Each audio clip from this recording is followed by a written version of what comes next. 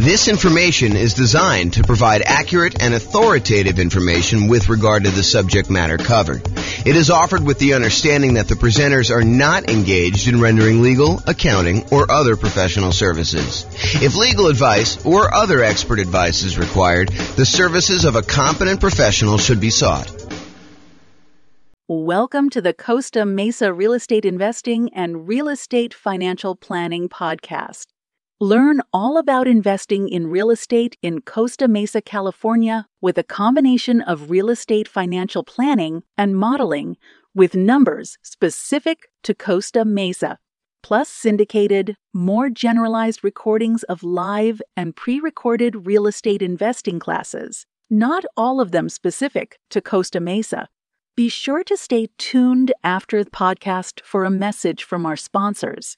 Well, good morning and welcome, everyone. This is your host, James Orr, with a really cool class. This is a class about all of the nothing down financing options for real estate investors. A class I think many of you are looking forward to. Not everybody, but I think there's a bunch of people that are really interested in real estate investing and specifically interested in real estate investing where you can buy properties with nothing down. So that's what we're going to cover today. I will point out something that may not be obvious to new people, but is probably more obvious to people that have been investing for a while. And that is, if we're thinking about our current environment, I'm recording this March 29th, 2023, while our home prices have gone up a lot, very rapidly in the last few years. They're sort of stalling out a little bit, depending on which market you are. It's a little bit of a split personality market going on, depending on whether you're East Coast, West Coast. But in general, property prices are up a lot, and they're stalling out a little bit now. But also interest rates are up a lot, and rents are up, but not quite up enough to counteract the significant increase in price and the significant increase in interest rates. So cash flow is really challenging for a lot of folks in a lot of markets right now. That is the overwhelming number of complaints I'm seeing online when I talk to people and when I look at people, what they're writing. So one of the things that we talk about a lot is, how do you improve cash flow? How do you actually maximize the income you're getting on property and minimize the expenses you're getting on property? And I will tell you that doing nothing down financing for real estate investors is sort of counter in a lot of ways, not exclusively, but in many, many, many ways. Trying to put minimal amount down in order to acquire rental property is going to be pushing against you trying to optimize for cash flow.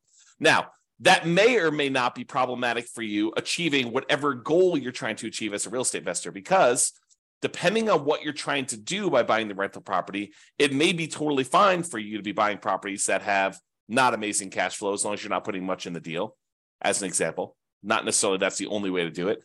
Or it may really hurt you if you're trying to do something else. So if you think about it from this perspective, and we go into a little bit more detail about this when we talk about setting your goals to be financially independent, but sometimes you're buying properties because you intend to have that particular property contribute to the cash flow you need in order to be considered financially independent.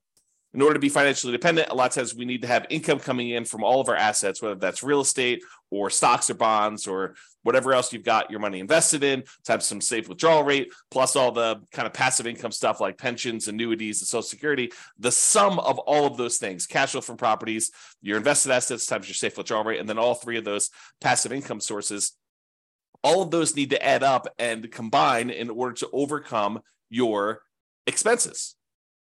So if you're buying properties with the intention of the cash flow from them to actually help you become financially independent, then making sure that you have positive cash flow and as strong a positive cash flow as possible, kind of like the best bang for your buck, the money you put into the deal to get the best cash flow. Although maybe sometimes you're willing to de-risk by doing some things that aren't optimal from a return on investment standpoint, but they're optimal in a kind of like conservative, reduced risk safety standpoint. But a lot of times we'll take this money and we will go ahead and buy properties that are going to contribute to improving cash flow. Now, that's great if you're trying to do that particular strategy, if you're trying to use the properties in order to generate the cash flow. However, not everyone is doing that. And so it's important to realize what your goal is. Sometimes we're buying properties as like a rocket booster to kind of grow as an asset, not necessarily cash flow, but grow in value so that we can take the proceeds from that and then use that eventually to convert it to some type of income producing or pay off other properties that we have. So in other words, let's think of it this way. Sometimes you're buying properties in order to get the cash flow. That's kind of option A. Option B is you buy a property that doesn't have amazing cash flow, but that you know has got significant equity growth opportunities and some other aspects to it, like debt pay down or something like that, where you're growing your portfolio very rapidly. Then 1, 2, 3, 4, 5 years from now, you're going to take the equity you've acquired in that particular property. You're going to then liquidate that property and use the proceeds to maybe pay off the other properties you have to really improve cash flow on those. Or maybe you're going to take that and use it as a down payment to buy something that will cash flow a lot better at that point. Or maybe you're going to take that money and actually invest it in stocks or bonds or whatever it is and use your safe withdrawal rate in order to do that. Or maybe you're going to take the money and you're going to buy annuities to kind of de-risk in that way. So there are different options you do. And if you remember, although you may not have seen this before, although those that have will kind of remember. So when we think about the returns we're getting by buying real estate, a lot of times the return on equity actually goes down. It decreases over time so that the return you're getting really early on when you buy a deal is massive usually. And that's usually the highest you're getting. And then that return, if you hold it for 1, 2, 3, 4, 5 years, it actually starts to decline pretty rapidly and your return goes down. So sometimes we're taking properties that we're buying with these really high returns early on, then we're using those as kind of like rocket boosters in order to then pay off other properties. A really common version of this strategy is in the Creating Wealth book by Robert Allen. He talks about buying 2 properties a year for 20 years, and then at the end of that 20 years, taking half of the properties, selling them off, and using the proceeds to pay off the first 10 properties that you bought so that you then have 10 free and clear properties, but you had to buy 20 in order to get there. And if you're trying to do the strategy like that, then buying properties with nothing down can really help you get to that end goal. Not necessarily that those properties are going to be cash flowing amazingly, because that's the opposition you have, but that's the idea. Okay, so now that I've gone off on a crazy tangent early on, let's get right into the nothing down financing options for real estate investors, and we'll cover what they are. All right, so here they are. Here are the nothing down financing options for real estate investors. The first one is the entire creative financing family of options. And I'm going to go over what those are here in the next slide, not into like excruciating detail, but I will go over what they are so that you're familiar with which ones there are and kind of maybe a comment or two on whether they're likely to be nothing down.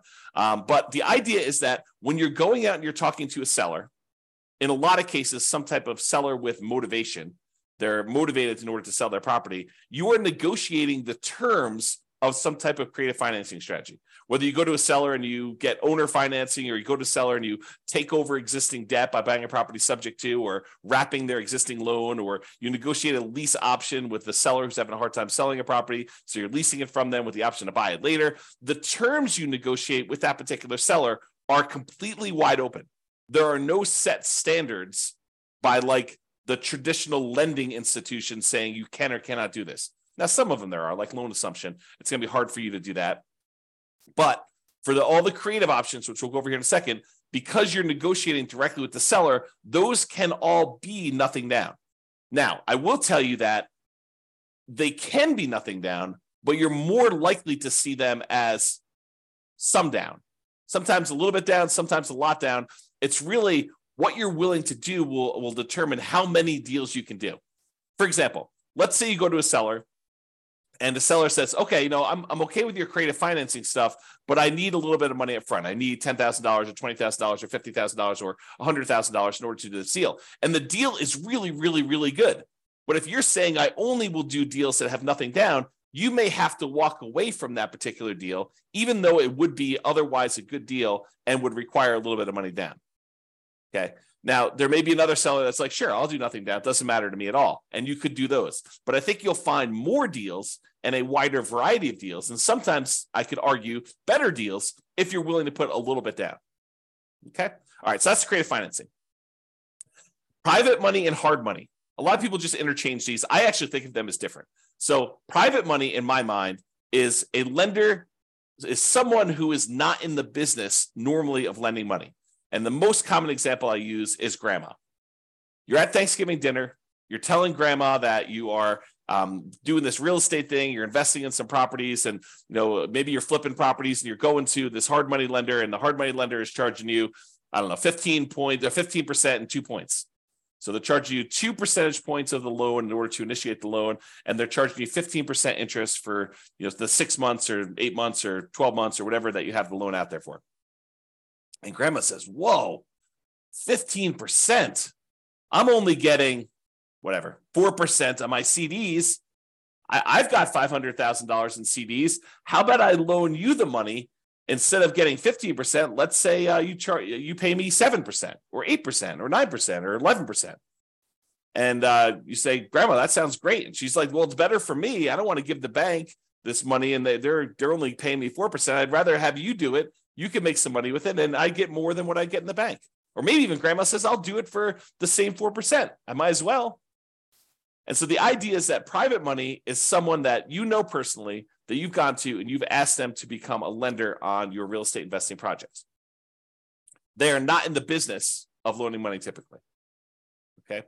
And the terms of that are primarily based on your negotiating. If you go to Uncle Charlie, and Uncle Charlie is a shrewd businessman, and he's like, I would be willing to do this, but I want you to have some skin in the game. I want you to be, invested in the deal. I want you to have 10% or 20% of your own money in the deal, and I'll loan you as much as you need. And I'll even give you good terms. But it's up to you to negotiate those terms with Uncle Charlie or grandma or whoever else you're borrowing money from. Okay.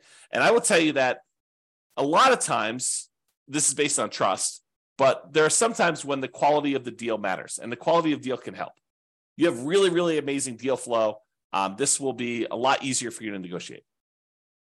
And I think that's true universally. Okay. With all the people that you're negotiating directly with. All right, hard money. So hard money is money that is borrowed from someone who is in the business, or some company that is in the business of loaning money on deals. A lot of times it's based on the quality of the deal and a little bit of negotiation. Typically, it's only commercial loans, so you're not usually going to be able to move into these properties. There are probably few exceptions to that, but most of the time, a lender doesn't want to deal with the loan requirements of making loans to people that are going to own or occupy. The rules for that are different, my understanding.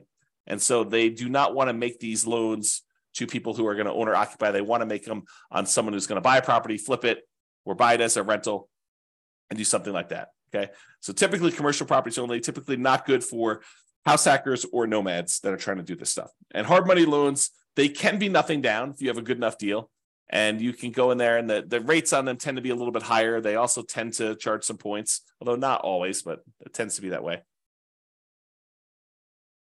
So there you go. That's the difference between private money and hard money, and those are options as well. So we've covered credit financing, which I'll go over some different strategies here in the next slide. Private money and hard money, kind of the difference between those two.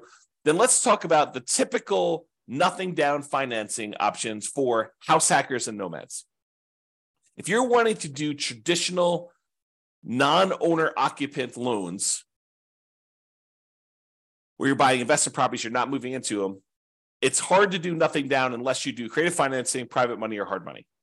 To go and try to find a traditional lender willing to loan you money as a non-owner occupant, buy an investment property, is going to be really hard to do. Now, if you're a house hacker and you're buying a single family home where you're going to get some roommates, or a duplex where you're going to live in one side and rent out the other, or a triplex where you're going to live in one of the units and rent out the other two, or a fourplex where you're going to live in one of the units and rent out the other three.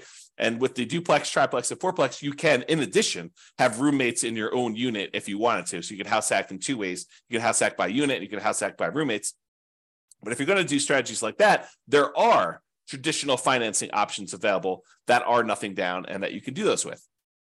Okay. And if you're going to do the nomad strategy where you buy a property, you move into the property, you live there for at least a year, which is a requirement of the lender, then you decide to convert that property to a rental, buy your next property with little or nothing down and with good owner-occupant interest rates. And then you repeat that process until you have as many rentals as you want. That's what nomading is. If you're going to do that, there are options for you to do that as well. So the two nothing down loan options are VA loans for veterans. If you have veteran benefits, you can get a VA loan. That's a nothing down loan program. And that could be used for single family homes. Plus, it could be used for duplexes, triplexes, or fourplexes. So you do a nothing down loan program and be able to buy a duplex, triplex, or fourplex, or single family home if you're doing that either as a house hacker or as a nomad. But you got to move into those units. You cannot buy a non-owner occupant property with a VA loan. You have to move in. Okay. And the other nothing down loan option that house hackers and nomads can use are USDA loans. USDA loans are typically for rural properties. So you're probably not going to be able to use this inside the city. These are going to be properties on the outskirts of town, in areas that have relatively low populations, and you might have to be living outside of your main marketplace in order to be able to acquire these and buy those properties. And they're only for single family homes. So you can't use those to buy duplex, triplex, or fourplex. It's only going to be a single family home for the USDA. So for veterans, for VA loans, you have to be a veteran. That's kind of like the restriction. For USDA loans, you have to have a property that's in a rural area. So they're kind of limited in what they can do. It's not like you can universally apply these to any property that you want to do. Okay. And in addition, I'll add that there may be a local bank in your marketplace that I'm just unaware of, but occasionally we see these, or a local bank that is willing to do a nothing down owner occupant loan. I've never seen them do a nothing down investor loan, but nothing down owner occupant loan. I've occasionally seen a local credit union or a bank offer a nothing down loan program for you to be able to do that. So it may be worth you searching locally for your credit unions and local kind of like community type banks in order to see if you can find deals like that. Okay. All right. So what I'm going to do is now we're going to go over the creative financing options, just kind of explain to you what those are and whether or not I think that they are likely to be nothing down type deals. And then we'll go over a little bit more detail about the VA loans and the USDA loans, which are the two primary ones that we're going to do. And then we'll finish up. Okay. So creative financing. There are 6 kind of groups of creative financing in my mind. There's owner financing, where the owner acts like the bank. They're the ones providing the financing. And in order for it to be owner financing, in my mind, it has to be free and clear. So the owner must own the property and not have any mortgage on it themselves in order for it to be owner financing. If they have a mortgage on it, it has to be wrap financing, where they're going to wrap their underlying type of loan. Okay. So someone who's trying to offer owner financing, but they have an existing loan in place, either they need to pay off that loan and offer you owner financing, or they're going to wrap their existing financing and then they're going to maybe collect the difference between what they're charging you and what they're paying on the underlying loan if they're wrapping an existing loan. Okay. So the terms of owner financing and wrap financing are whatever you negotiate with the seller. So they could be nothing down loans. Now, in order to find an owner financing deal or wrap financing deal, in most cases, you're going to have to do either a lot of labor or you're going to need to pay some money in marketing in order to be able to have these deals come to you. So what I usually call the poor marketing methods or the lazy marketing methods. So either you're poor and you're willing to invest your time instead of money in order to find the deals, so a lot of manual labor to do this, or you're doing the lazy method where you're willing to spend some money in order to have deals come to you. So those are kind of like the two groups to do that. And one way costs money and the other way doesn't. So if you're really looking for, nothing down, may not really be nothing down. It may be no down payment, but you still have to pay money in order to do it. Okay, so owner financing, wrap financing, you're negotiating directly with the seller. So they technically can be nothing down loans, all negotiated though. You're more likely, in my opinion, to find deals where you will put a little bit of money into these. The chance of them being nothing down is relatively small. It's not like, 90% of these are nothing down. That's not been my experience. Maybe it'll be yours. So there you go. All right, next one is loan assumption. Loan assumption is when you're formally going to the bank and you are taking responsibility and formally assuming the loan from the seller. For example, they have an FHA loan and the FHA loan has really good terms on it. You're going to be moving into the property. And so you go to the bank and you say, look, I'd like to formally assume this FHA loan. They say, great, fill out this paperwork. Maybe there, maybe not. There's a fee involved. And you take over their really low interest rate on the loan themselves. Now, in most cases, especially when prices have been going up rapidly since they got their assumable loan, the FHA loan is an example, they're going to have a bunch of equity in the property. How do you deal with the equity? So a lot of times it's not going to be nothing down if you're going in and doing a loan assumption. Now, if they don't have any equity, if they just got the loan and you're formally assuming it, then they may not have much equity at all or no equity. And so in some of those cases, it may be nothing down. Okay, so loan assumption can go both ways, but I think most of those are you're going to find where someone got a loan a few years ago, especially the last few years, where the property prices have gone up very rapidly and they don't have, or they do have a lot of equity. And so you're going to have to negotiate for how that equity will work out. And a lot of times that will mean you putting some money down, giving it to the seller to kind of do that deal. Okay. All right. So that's the first thing: owner financing, RAF financing, and then loan assumption. Loan assumptions, you're formally assuming the loan. Then there's the whole rent to own, lease option, lease purchase family, where you're leasing the property for a period of time or renting the property for a period of time, either way you want to use it. And then you're actually either getting an option to buy the property or a purchase contract in order to purchase the property for ideally some pre-agreed upon price at some pre-agreed upon point in the future, or a period of time that you have the option to do so. Okay. And so those, they could be nothing down. You could go and negotiate and find a seller who's motivated, who's like, look, I can't afford my payments anymore. I will go ahead and step in and start making your payments for you on your particular loan or on your particular property. Maybe it's rent or lease. And the seller may say, yeah, I'm motivated enough. I will do that with nothing down. I think you're more likely to find people willing to do those with a little bit down, but you could probably find one with nothing down. Then you've got the whole agreement for deed, bond for deed, contract for deed, installment land contract, where you have a contract in place, an agreement in place, where if you make payments over a certain period of time, at the end of that, you get a deed on the property. And those could also be nothing down.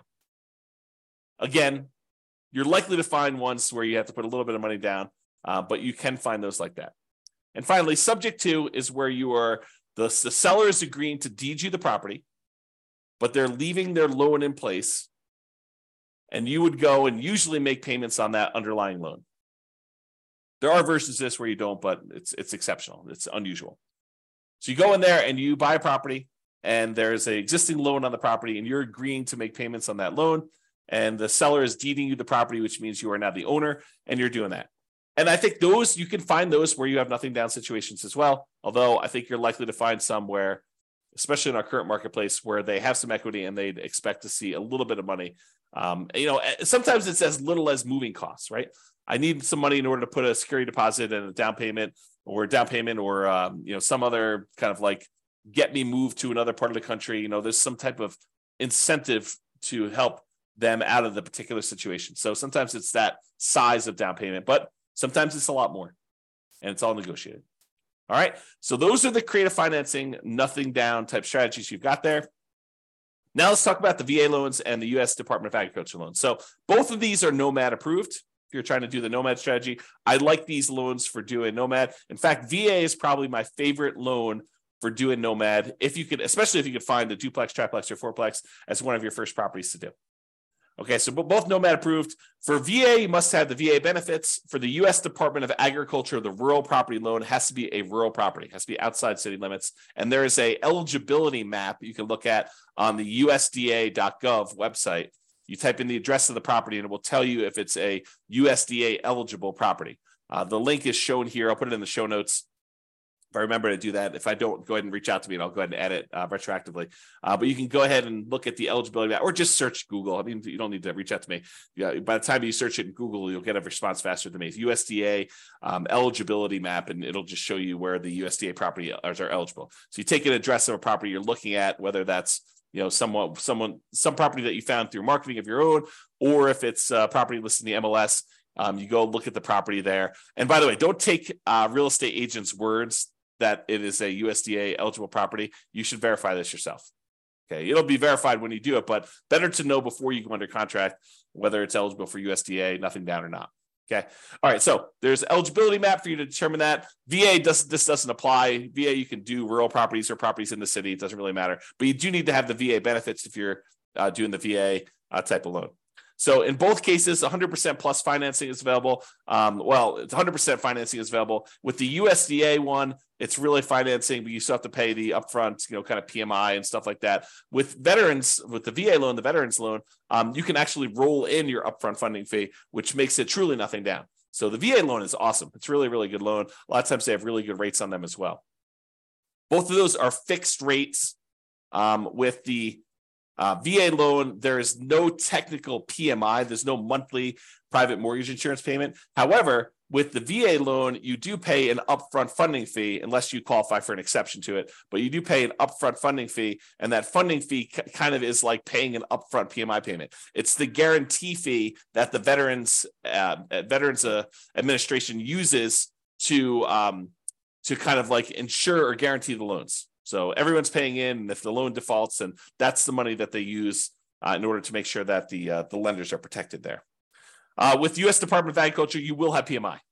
There'll be a separate private mortgage insurance payment on those. In both cases, you must own or occupy the property.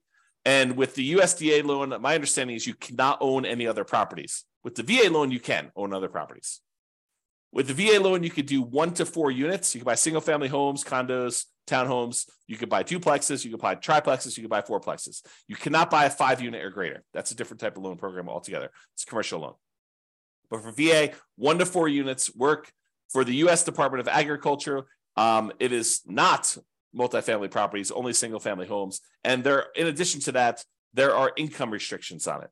So for the USDA one, you need to have hit a sweet spot where you can't make too much, but you need to make enough to qualify to buy that house. So you need to kind of be in this narrow range for doing that. For the VA loan, my understanding is there's minimum restrictions, basically saying that you need to be able to qualify for your loan based on debt to income and stuff like that. But there's no maximum income that I'm aware of for the VA loan. Check with your lender. Your lender will tell you the actual rules. With VA loan, technically you can do more than one VA loan at a time. So it's based on your VA eligibility, like how much of that stuff you're using for their loan guarantee. So if you're buying more than one property, you may be able to use it more than once or use it partially. Talk to your lender about the details in that, but it is possible to have more than one VA loan. The appraisals on VA loans can be a little bit longer, and they can be a little bit stricter. I've seen some VA appraisers really nitpick for very tiny things that I think would easily pass at least a conventional loan. For as one example, one of the VA loans that a client of mine did, there was a flight of 3 stairs or 4 stairs going down to a sunken area on the property, and the 3 or 4 steps did not have a handrail, and the VA appraisal required that there be a handrail, which I thought was a little bit nitpicky, but just be prepared for that mentally. You can get up to 4% maximum seller concession, so you can get a seller to contribute some money to help you get your VA loan. With the U.S. Department of Agriculture, I believe it's a 6% maximum seller concessions, and you'll want to verify all this detail with your lender when you're getting these loans here. And then there's a whole bunch of information on funding fees, which I'm not going to go into a ton of detail. If you're going to get a VA loan, though, you really should go talk to your lender or look up the VA funding fees on the next slide. The VA funding fee is that kind of upfront PMI payment, which helps the VA guarantee loans to do that. So just be aware. So those are really the differences between the U.S. Department of Agriculture and the VA loans. Oh, I was going to mention, don't trust the real estate agents for telling you which properties are USDA approved, because sometimes they just assume it's out in the country, so that's USDA approved, and they don't really know. They didn't go and check on the map. There are a lot of really great agents out there who will go check and verify and do that for you. And then there are a handful of agents who will not. They don't know what they're doing. They don't know to even look this stuff up. And so you should do it as a double check. Okay. So this is some information about the VA funding fees, but go read it on your own. I'm not going to cover in detail what it is, but there are kind of the amounts of the loans, if you've done it once or more, or how many times you've done it. And there's a whole bunch of different stuff in there about the types of loans and whether you're doing different things with it. So in conclusion, there are several nothing down options, ranging from all the creative financing family of stuff, owner financing, lease option, subject to wrap financing, all those different things there, to private and hard money loans. And all of those options are typical for doing non-owner occupant financing. So a lot of the creative financing stuff, it doesn't require you to be an owner occupant, with the notable exception of probably the loan assumption, which may require that you owner occupy the property. But a lot of the other ones will not require that, or it's negotiated. But do private money loans or hard money loans, you could definitely do non-owner occupant loans with those, and buy investment property, in other words, by doing those.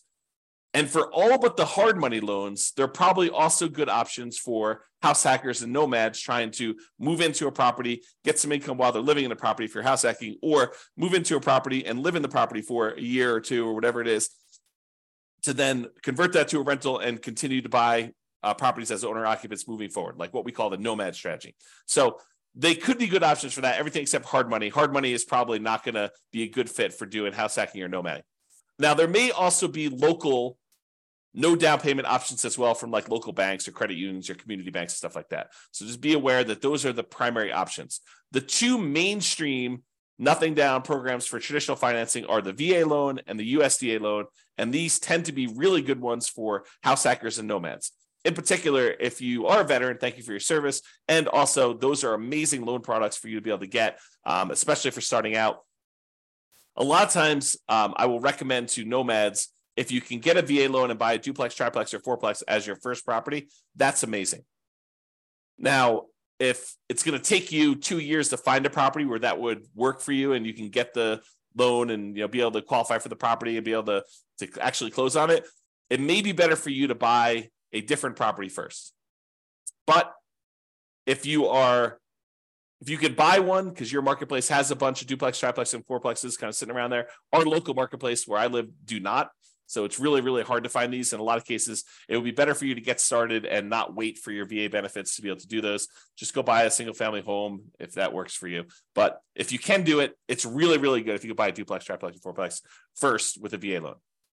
So that's all I got for you. Hope you enjoyed this class on nothing down options for real estate investors. This has been James Orr. Hope you have a great day. Bye-bye for now. With home prices up, mortgage interest rates up, and rents up, but not quite enough to counteract the higher prices and interest rates, cash flow on rental properties in Costa Mesa is harder than ever. Book a call with the Real Estate Financial Planner to apply our proprietary 88 strategies to improve cash flow on your rentals. See the show notes for a link to schedule your call and improve your cash flow today. If you're a real estate agent, lender, or professional in Costa Mesa that wants to help our real estate investor listeners, consider reaching out to learn about collaboration opportunities with this podcast. We'd love to add more value to our listeners by having you assist our investors buy, sell, and finance their real estate investments. See the show notes to schedule a call to discuss collaboration opportunities.